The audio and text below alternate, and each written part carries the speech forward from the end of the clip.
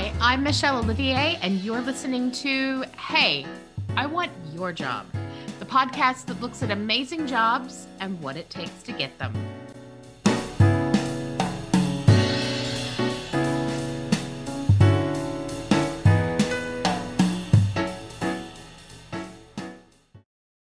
Welcome to Hey, I Want Your Job. And this week, I have somebody who has an amazing job.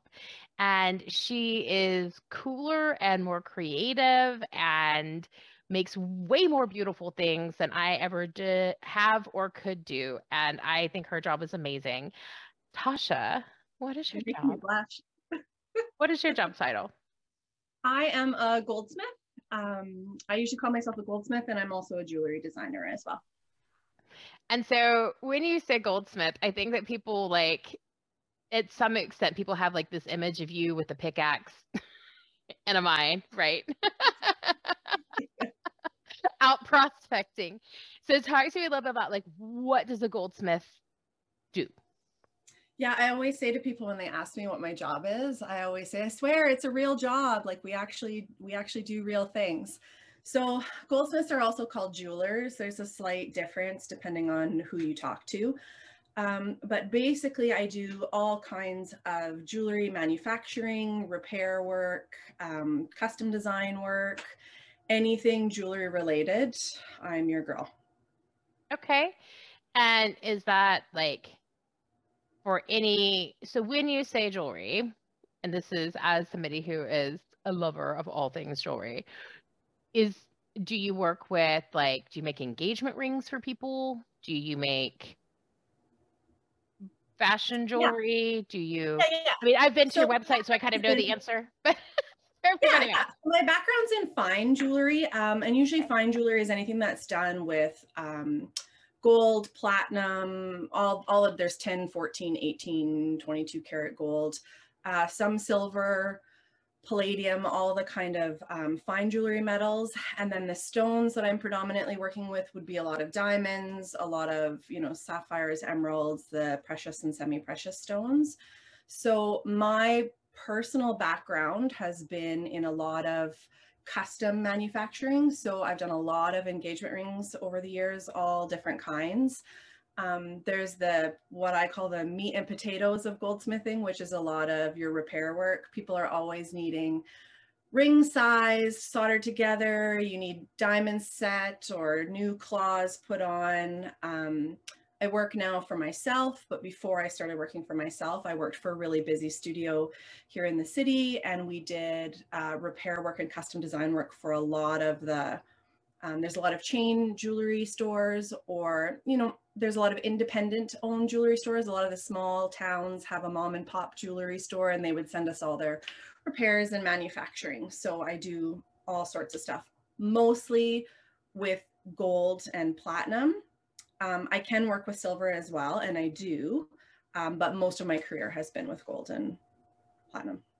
So I have kind of a cheeky question that is just a personal one, because so somehow back in the day when my husband designed our engagement ring, my engagement rings and our wedding bands, he got talked into using palladium instead of platinum because they said it was even harder than platinum. But apparently it is not something that everybody can work with. So every time one of us, and by one of us, I really mean me, manages to break something on my ring, it's a thing. And there's like only 2 or 3 jewelers that can work on it, et cetera, et cetera. Can you talk to me a little bit about why that is and what kind of training goes in that separates who can work on what kind of metals? Yeah, so I think the training is a big part of my career that I spend. It's one of the biggest hurdles in my business is explaining to people the difference. The reality is you can throw a rock and find somebody who's making jewelry, right? Yeah, absolutely. Right, but there's a big difference between someone who's making earrings at their kitchen table, no shade at all, go for it. I teach classes, I'm all for people who are learning how to make jewelry at whatever skill level they're at. But there's a difference between someone who is crafting them at their kitchen table on the weekends and someone who's been training and working with an excessive amount of tools for years. It's just a different product, right? Sure. So as far as your different metals that you were discussing before, once you start getting into soldering, that's usually when there's a bit of a shift from just being a maker into a silversmith or a goldsmith. Once you start soldering things together and you start getting into more of the kind of crazier tools and a little bit more high-end stuff, each metal reacts differently. Each metal has its own property. So when you go to heat it up, like you're going to solder something together, you're sizing a ring, you have to cut it and solder it together. Each metal is going to react differently. Silver, for example, you need to use a much hotter flame, and silver kind of, it's a heat transfer. It really sucks the heat in. So you have to really heat it, the much hotter flame, and kind of heat it all over. Whereas with gold, you can use a smaller flame and you can kind of hit it right on the spot where you want to solder. Platinum, sometimes you run into issues with platinum because platinum, you need to have the heat like super mega hot. That's a real technical jewelry Super mega term. hot. I like that. Okay. Yeah. So when I solder platinum, I actually have to wear welding goggles because the flame is so bright and you're staring at it for quite a while. So when you're dealing with platinum and palladium, a lot of time your costs go up because the metal is much more expensive. And then your labor costs go up because your solder is going to be more money. It's just a little bit more labor intensive when you're working with it. So some people either maybe aren't trained in platinum or palladium, or possibly don't have the right equipment for it. I do know when you're dealing with very expensive things that are very sentimental to people, there are a lot of goldsmiths that I've met over the years who are just like, I won't do it, because they're worried they're going to crack a diamond or melt something or whatever it happens to be, right? Yep. That makes total sense. And I love that explanation as well about like how there's tiers, because I do think that I would feel frustrated in your camp that there's so many people who refer to themselves right now as jewelers, and some of them are doing, they are much more what I would consider to be crafters or even artists. But so like people who make found object jewelry, for example, some of that is very artistic for sure, but they're not a jeweler to my mind, at least. And I would love to hear your thoughts, obviously, because they're not able to, work with the metals at like a goldsmith or silversmith level. They're not able necessarily to like work with stones, like you would. So where to you is that line between somebody who is just making jewelry that you can wear and yes, has artistic merit and, you should pay them for it, etc., and where is somebody that is like a true jeweler? Yeah, well, I think everyone deserves to be paid for what they do. I think that's a good call. Yes. Absolutely. And if you are making $20 earrings at your kitchen table, good on you, but you need to raise your prices too. So I think where I run into struggles is, let's say I don't do a lot of craft shows or trade shows, but let's say I was at a trade show. Here's kind of the reason why I don't. Is if you have, usually there's a lot of jewelry at those shows. And if you have 10 tables of people who are assembling jewelry, so they're buying pieces off the internet and assembling them together, they can charge $20 for a pair of earrings or $30 for a pair of earrings. Whereas when you get into someone who's using gold or sterling silver and you're having to solder things, you're having to hand finish or hand craft things, you can't charge $20 for it, and like you're not even covering your costs. And right. I think sometimes the consumer struggles with that or doesn't really understand that, which is part of our job, is to educate that. Great. There's a big movement in fashion jewelry, which is wonderful. But I find a lot of times, particularly with the millennials or the younger generation, they don't really know the difference between gold plated or gold colored jewelry and real gold jewelry. And there's a huge difference, right? If there's a chain and it's $50 and they're saying it's gold, chances are very slim it's not gold, right? And there's not that there's anything wrong with that, but as a consumer, you need to be educated on what you're purchasing and where your money is going, what you're getting, basically. So this is an unlikely comparison, but I do actually understand where you're coming from, because there's a similar situation in my industry with, there's so many people out there who say, I'm a resume writer, I'm a career coach, etc. And the answer is like, yes, they technically write resumes. But if you are paying somebody $50 to write your resume, what I always tell people is time is money. And so either they're not spending very much time doing that, which is bad, or their time is not very valuable, which also says that they probably don't have the experience and training that you need to have somebody doing the job that you want. And so from like, does that make sense? And people come like, wow, I saw on like the Thumbtack that somebody was willing to do this for like $60. I'm like, my friend, if that's what you're looking for, I am not the girl for you. That is a true fact. Yeah, Because and I it's think not the same products. it's hard to think that way. I started thinking that way a few years ago. I get it. If you don't want to spend $100 on a pair of earrings, then maybe you're just not my people. Yeah. But it's difficult because you want to make everyone happy, and you don't want to turn down sales whenever you can help it. But there is that kind of, you try to find a balance between the two, right? Of you get what you pay for versus also getting a bit of a deal. I see that a lot. I see that a lot in high-end jewelry.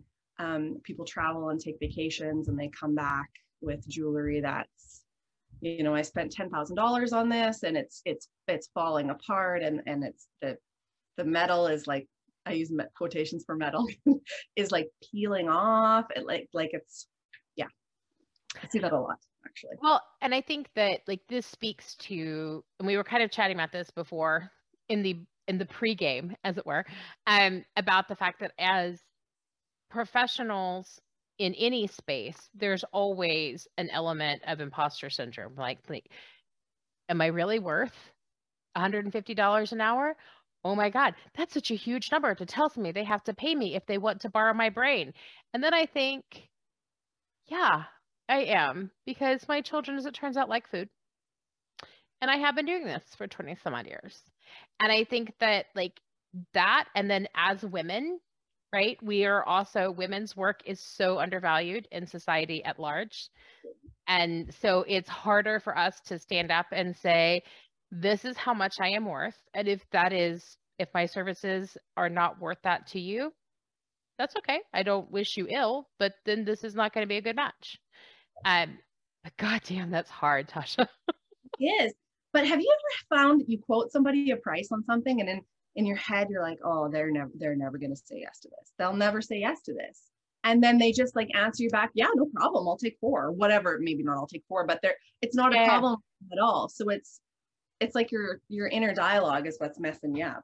Well, and I think one of the things that my business partner reminds me of on the regular is that every time I have somebody who negotiates hard on the price, if I budge, that is the person that is the biggest pain in the ass client ever.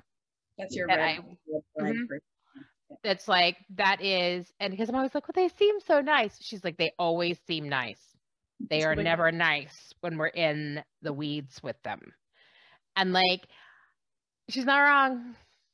And I think that part of it is that like, I do find with some things that there is an element of just being able to say, you don't have to buy from me, and that's okay.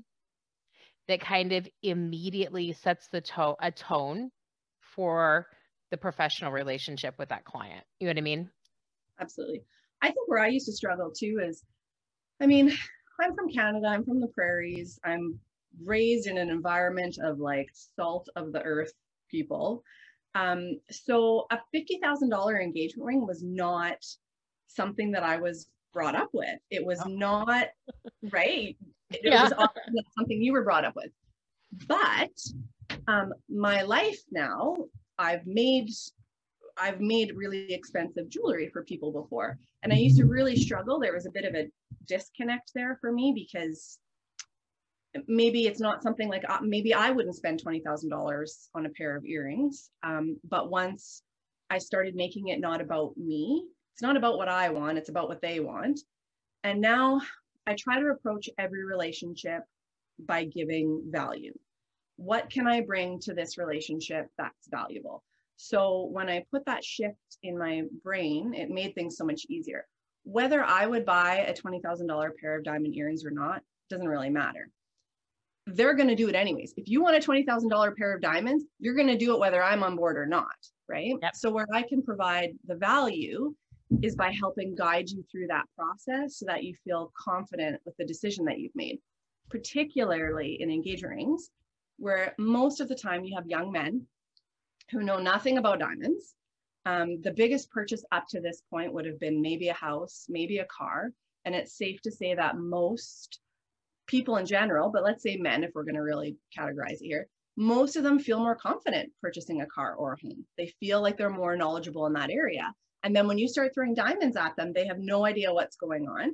And they're really, really concerned with being taken advantage of or not, her comparing it with her friends' jewelry. So what I can do in that situation is provide value and help guide them through the process so that when they do purchase it, they feel confident with what they've purchased and they feel proud of what they've done. So once you change the transaction to not about me, but about giving value to them, it kind of shifts the whole buying relationship, if that makes sense. One of the things that I find the older I get is that some of the pieces, so my husband and I have been married for kind of a while at this point. And when we made our rings in the first place, palladium was not nearly as expensive as it is now. And you're in this space, so you know way better than I do, but the cost of that has gone just like apparently through the roof. And so when we bought the rings, they were valued at like, I don't know, a few grand. And we were like, oh, that's an expensive thing I have on my hand, but all right. Like, but now they're valued at like a lot. And like, I feel intimidated wearing like $25,000 on my finger. And I like, my husband was very sweet when he designed them and he knew that I get bored easily, Tasha. And so I have 3 separate bands that make up my engagement ring. And so I can pick and choose which ones I wear. It's a very clever man. Yeah. He is. Yeah. And so, but so I only wear one at a time because I'm like, I can't. That's too much to have on. And it's so crazy. Life's too short. Life's too short. Is that like, I mean, how? Eat the donut. Life's too short. Oh my God, I've read that book too. I love the Eat the Donut book, by the way. But how do you get that from other clients? Like, is this just me that's crazy and is like, that is a lot of damn money to walk around dangling from my body? Or like, do other clients feel that way too? And what do you say to that? Because like, I feel like that's kind of legit, right? I wouldn't walk around with 25 grand in my pocket. Why would I walk around with it on my finger? Yeah. It's funny. Everybody's got a different opinion on that. I have some clients, 25 grand's not a big deal. Some clients, 2,500 is a big deal to them, right? Sure. And I always tell my husband, it's so funny, work Tasha and real life Tasha are 2 different things. As you get used to all the high end rings coming through, it doesn't really, it's just another ring. It's very rare. I was working in a studio with like 6 goldsmiths there. And if somebody said, hey, you guys should stop and take a look at this ring, you knew it was going to be crazy because you see so many of them all the time that it just becomes normal. But then in real life, me going out and spending $30,000 on anything would be really intense for me. Like I sweat just thinking about it. So yeah. That's a car. That's a down payment on a house. Like, absolutely. Absolutely. Yeah. But what I do tell all of my clients for any purchase, because I always get this question, how much should I spend? This whole theory of you need to spend 3 months salary or whatever is, I can't swear on your podcast, but it's bull. You can totally fucking swear on my podcast. Okay, go nuts. Bullshit. Yeah. You spend what you're comfortable spending, and I will make you something beautiful with whatever budget that happens to be. I always tell people, your ring is the one thing that you have forever and you wear every single day. You can spend 10 grand on the caterer, 10 grand on the whatever. But once that day is over, the ring is what she sees every day. So I personally, maybe I'm a little biased because it's what I'm into, but I always feel like if you're going to put money on something, that's the one that's going to last the longest and you're going to see it every day. You wear it every day, all day. But I don't think for anyone to put yourself in huge debt just to buy a big fancy engagement ring. It seems kind of crazy. And I think that there's a lot of pressure to do that, to have this big, massive ring. I'm also a firm believer in, when it comes to your budget, make the diamond smaller, but better clarity. Girls have it in their head that they need a carat, I need a carat, I need a carat. So now you see all these girls walking around with these huge diamonds that are terrible clarity. I call them mashed potato diamonds because they look like they're really cloudy, right? So I tell all of my customers, tone, whatever your budget is, tone down the size and bump up the clarity, because it's going to sparkle more and it's going to look bigger and get noticed more than something that's really big and looks like an ice cube. So here's my question on diamonds. I have firm opinions on them. They are very political. You will notice that maybe you can't see, but the stone is definitely not a diamond in my engagement ring, which I think says a lot about where my politics fall on this. As a jeweler, as somebody who works in this area, what do you have concerns, moral reservations about the diamond trade? If so, what are those? And then, how do you balance that with the fact that that's what people still want to buy? Absolutely. Absolutely, I do. And I think when it comes to diamonds, most people know just enough to be dangerous, I say. Like they know they just skim the surface. So here's the reality with diamonds.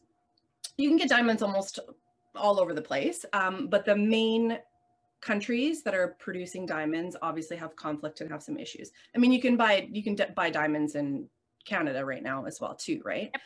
Yep. I have some certified Canadian diamonds. There you go. A few diamonds that I own. Yep. There you go.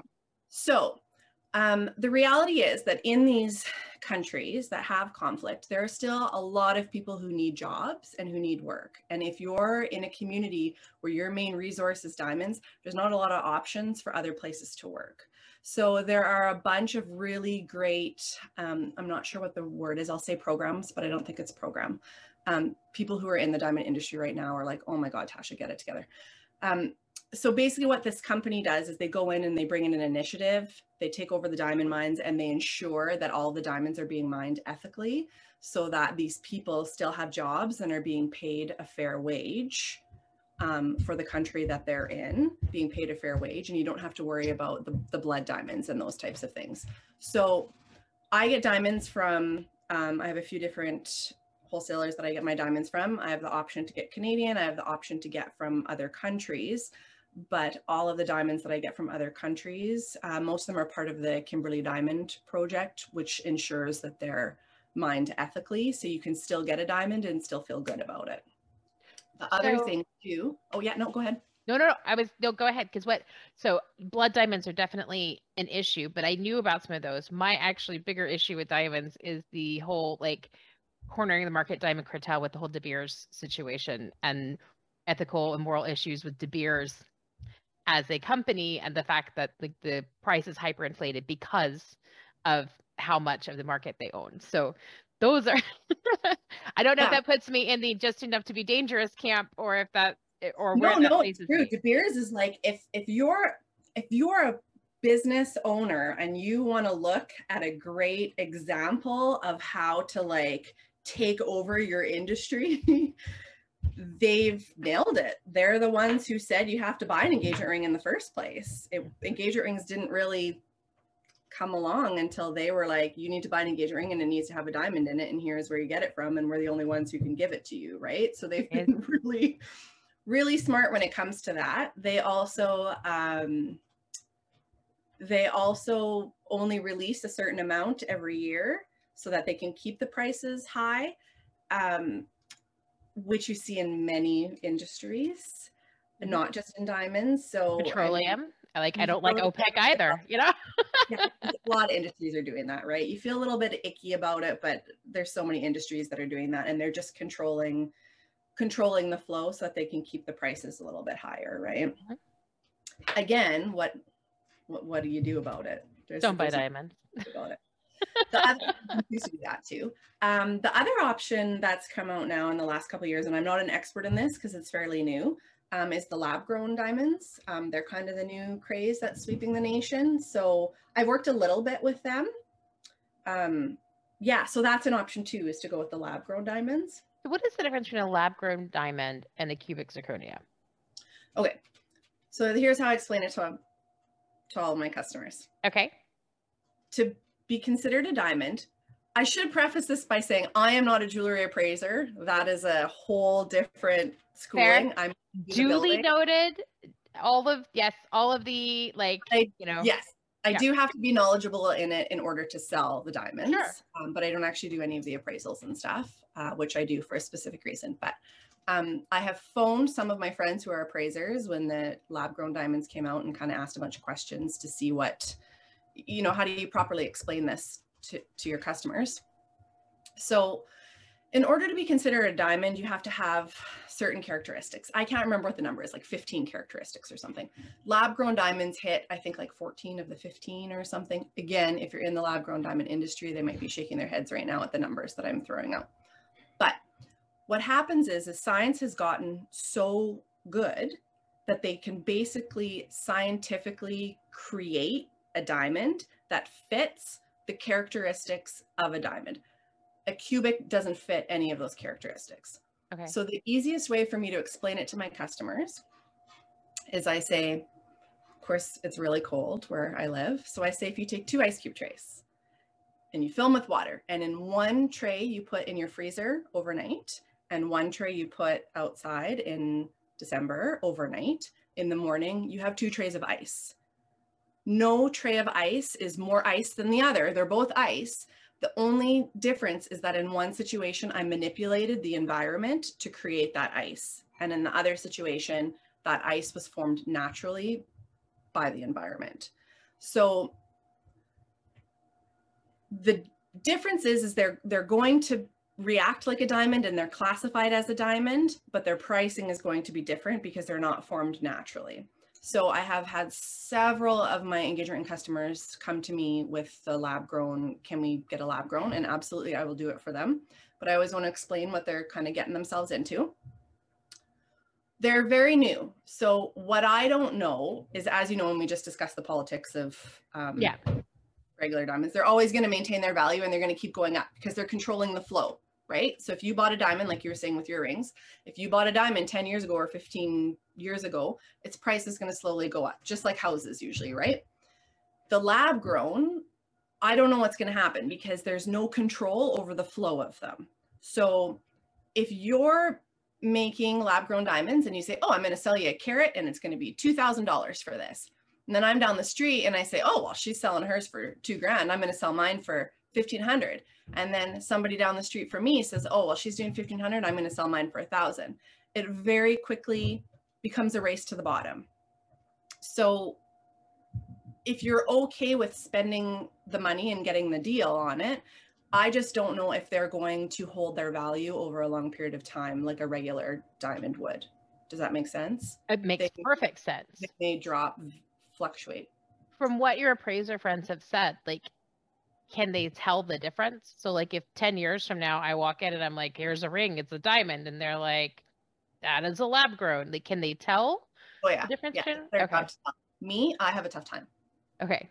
Tough time telling the difference. I would have zero ability. So I mean, I can't tell the difference between white topaz CZ and a diamond, like, for real. Oh, I can show you that in 10 minutes or less. Sorry, white sapphire. Yeah. Like I'm like, I don't, they all look white and sparkly. Yeah. Cool. So, so we talked a lot about diamonds. What are, for people who want to do ethical jewelry purchasing, what are the other things that don't get the press they should, that are things to avoid or things that are really good choices in the jewelry market? Oh, that's a good one. I think paying attention to where things are coming from is always important. Like you had said, where your diamonds and things are coming from, where the metal is coming from. For example, everything that I use is technically recycled. There's a big refinery here that I send everything to. So I save everything. I have a special vacuum for the shop. I'm coming here from the dusty shop right now. I have a special vacuum, all of my broken saw blades, my old files, everything gets saved, my old polishing vests. Everything, dust, you name it, it gets saved, and that gets sent into the refinery, and then they refine that down and they extract all the metal and refine it and then resell it again. So technically when I'm ordering fresh metal from them, it's all recycled metal that has been recycled down over years. So that's really kind of cool that you can keep recycling. What I also think is kind of cool is lots of gold gets recycled over multiple years, multiple times. So there's a very good chance that a piece of gold that you're wearing now could have been worn, a small fraction of it could have been worn 300 years ago by somebody else. And it's just been diluted and refined and remixed so much over the years. The one thing that I really think people need to pay attention to and aren't is costume jewelry and where it's coming from, particularly in children's jewelry. Okay. Children's jewelry is a big race to the bottom to be as cheap as possible because it's, you know, a 6-year-old or a 7-year-old, you don't want to spend a lot of money. The problem with that is a lot of it's being mass produced overseas and it's coming here and it's not being tested properly. There was a bunch of studies done all across North America and universities where they were testing the ingredients, particularly in children's jewelry, and it was full of all sorts of nasty cadmium and lead, and I don't think a lot of people really consider that or even ask why is that important. And I always tell people, they put it in their mouth. They put everything in their mouth. And your skin is your largest organ, right? So anything touching your skin, you know, you put lotion on, that's all getting soaked into your body, right? So if you're having earrings inside your earlobes and you've got a ring touching your skin all day, every day, like it's going to get absorbed in there, right? So, and I think you see that a lot with costume jewelry as well too, or the fashion jewelry where it's plated and it's got, at our shop, we call it a mystery metal underneath where we're not really sure what it is or what to do with it. And then they just coat it over top with something that looks pretty and shiny. But what it's actually made out of is really not good for you. And I think that's something that people should be paying a little bit more attention to. So I think that is an amazing thing. And it kind of brings me on to one of the next things I want to talk about is I think one of the things that we as a society are moving towards is, or in the midst of, I guess, is this very like disposable culture, right? We buy cheap clothes at Old Navy and then they get holes in them the second time we wear them and then we throw them away and buy new cheap clothes. And that's true kind of across the board, right? So my business partner is a ceramicist. She makes beautiful things out of ceramics and her shit lasts forever because it is handmade, crafted, like for real. But people come in and they're like, I could get a coffee cup for $2 at Walmart. Why would I pay $30 for yours? And she's like, I don't have a nice way to answer that. Like, just jog on. Yeah. The same is true very much in your industry. We have like Amazon is awash with cheap jewelry options that are totally disposable, that break after 2 seconds, that, you know, are claimed to be sterling silver, but then like they cost $5 and those two things do not go together. So what is your take on disposable jewelry culture and why we're there? And if you were going to make recommendations to people on where it would be, if ever, okay to use that disposable stuff versus investment in real pieces, what would your thought on that be? Yeah, I mean, everything's got its place, right? I love a good $5 sweater deal too when the time comes. Everybody does. I think there's just a difference between, you know, when you're looking at something that's handcrafted, like your ceramics, it seems expensive at first, but if it's going to last you 50 years or 60 years, you're saving money, right? It's like, I've got a friend who sells like luxury makeup products and skin creams, and a skin cream seems so expensive, but when it lasts you twice as long as the cheap stuff, it's like you go through the cheap stuff 5 times faster than the one more expensive one. It's actually cheaper to go with that route, right? And when you're dealing with the more expensive kind of high-end jewelry, the reality is that piece can last for generations. Like I've had rings now that have made it to the 2nd generation. I made a ring for the grandma. She passed, left it to her daughter. When the daughter passes, she's going to leave it to her daughter, right? So you have to put a bit of a value on that. You also have to put a lot of value on the time and the craftsmanship that's going into it. There is a big difference between something that's handcrafted and finished by hand, or a sweater that's sewn by one person, versus a bunch of machines in a factory somewhere that's pumping out 800 of them a day, right? And again, with your ceramics friend, people either get it or they don't, and that's half the battle for me too, because you see that a lot in jewelry too, right? Is that it's, you know, I bought it for $300.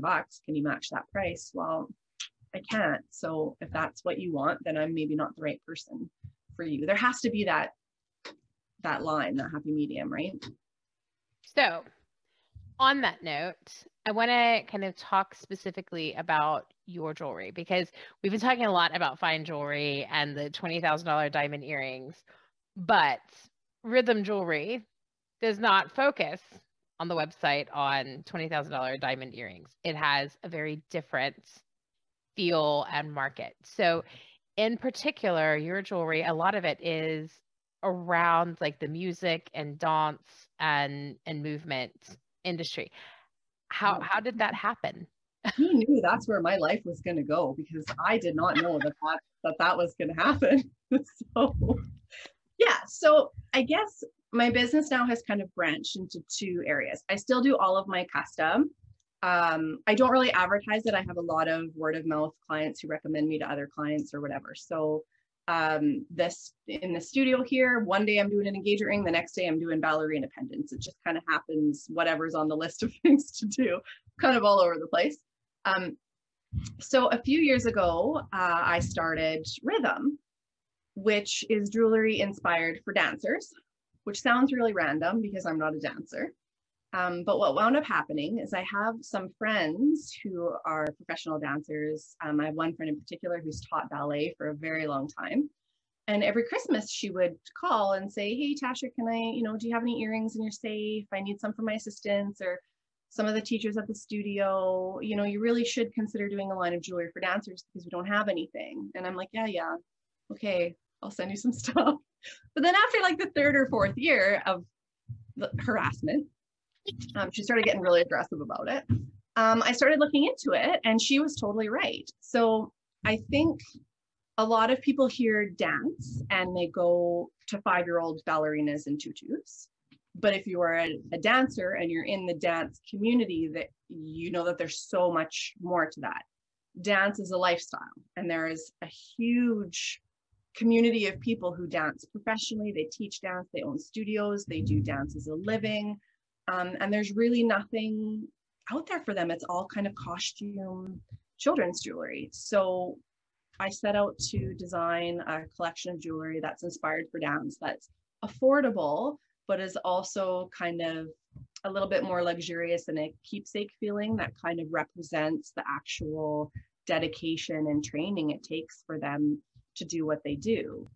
I'm also trained in the CAD, which is kind of the new way of doing jewelry. I'm trained in both, but I did get a certificate in CAD design, and CAD is really good for logos. So along with the engagement rings, I always got stuck doing the logo jewelry. So if you're a realtor and you reach 25 years of service and they give you a pin with a diamond on it, I was doing those. They graduate from nursing at the university and they get rings, I was doing those.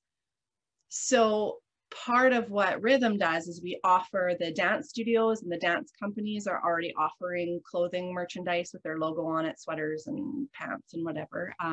So we offer them the opportunity to custom design their own jewelry based off of their studio vibe and their dance family. And it's been really, really popular for teachers and studio owners. But also the one thing I was really surprised was a lot of studios call me every spring and they order for their seniors when they graduate. So you have this student who's been at the studio 7 days a week or 6 days a week for 10 years taking, because like dancers are like, they're dedicated. So you spend all this time with someone and now they're graduating and they're leaving the studio and you're not going to see them nearly as often. So they give them a piece of jewelry that kind of reminds them of the studio that they can take with them. So we kind of have two aspects of the business.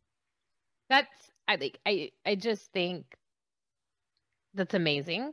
And I think it is so interesting that you would have thought something as huge as dance, especially for like little girls, for kids and, that this would have already been something so totally overwhelmingly covered by like 1,000 other jewelry houses.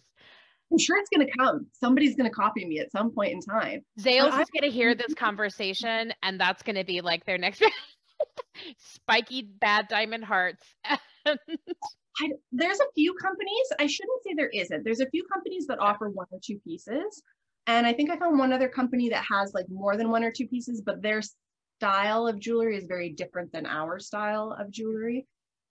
Yeah, I was really surprised that there was not a lot out there. And it's a niche market for sure. And they, you know, in business, it's always good to hit a niche market, but this niche market is very, very large. Like it's a very large group of people.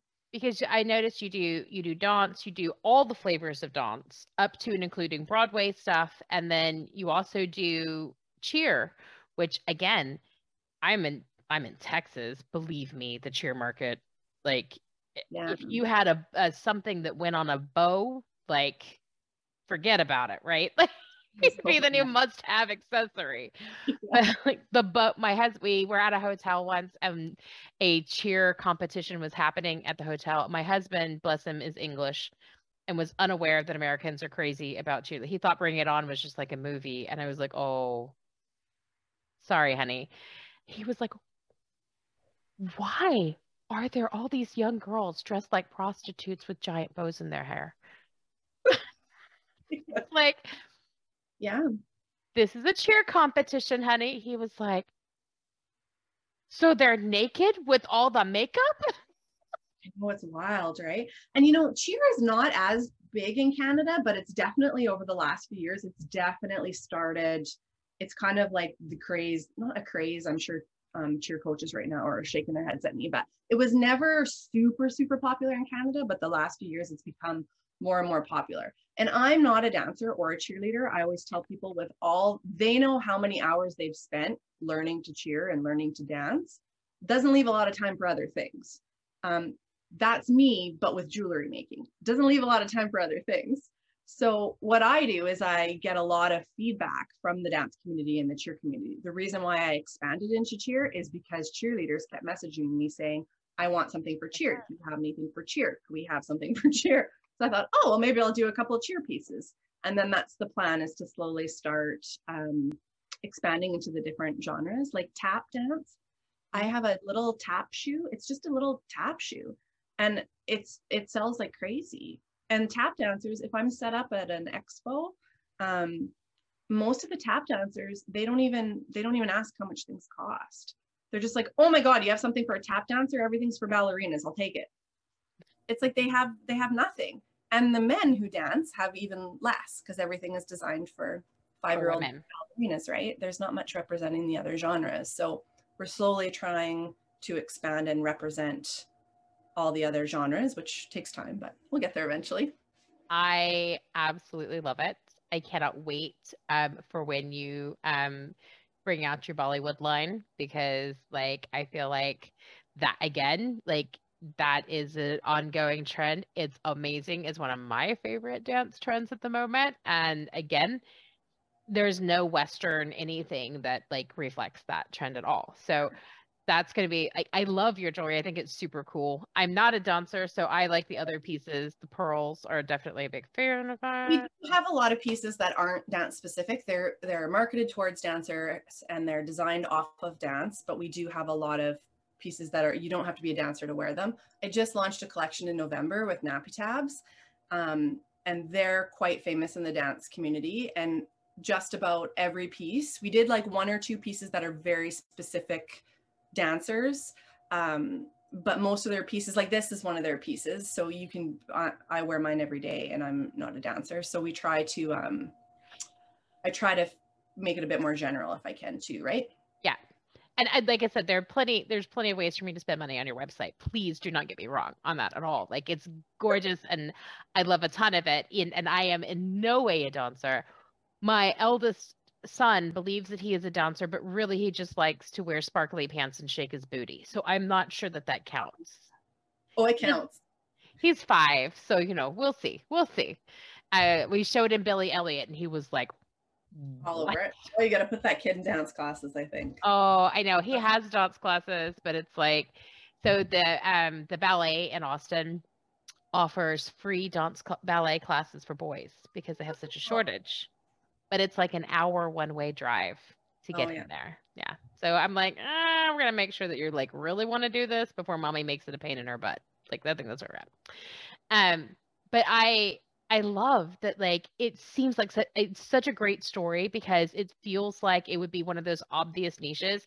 And I love when you hear like those entrepreneur business stories where you're like, somebody says, and then I invented such and so, and you're like, why did not everybody else have already thought of that before? And I just think that I think that's so great. And I think it's fantastic. So I have to ask, of all the pieces you've made, what is your favorite piece? And what piece out of my whole career? If you can think of that. If not, I'll let you do in like the last 12 months. Oh gosh. The favorite that I've made. Well, I have a few pieces. I learned a long time ago that jewelry isn't jewelry. It sounds weird, but jewelry is just not jewelry. Jewelry is about telling a story. If I come to your house and I say, bring me your jewelry box and put it on the kitchen table and show me everything you have in it, you're not going to be like, oh, this is my platinum ring with a blend, give me all the specs. You're going to say things like you just told me. My husband bought me these and he knew that I like different choices, so he bought me 3 different kinds. Or there's always a story or something you're trying to tell.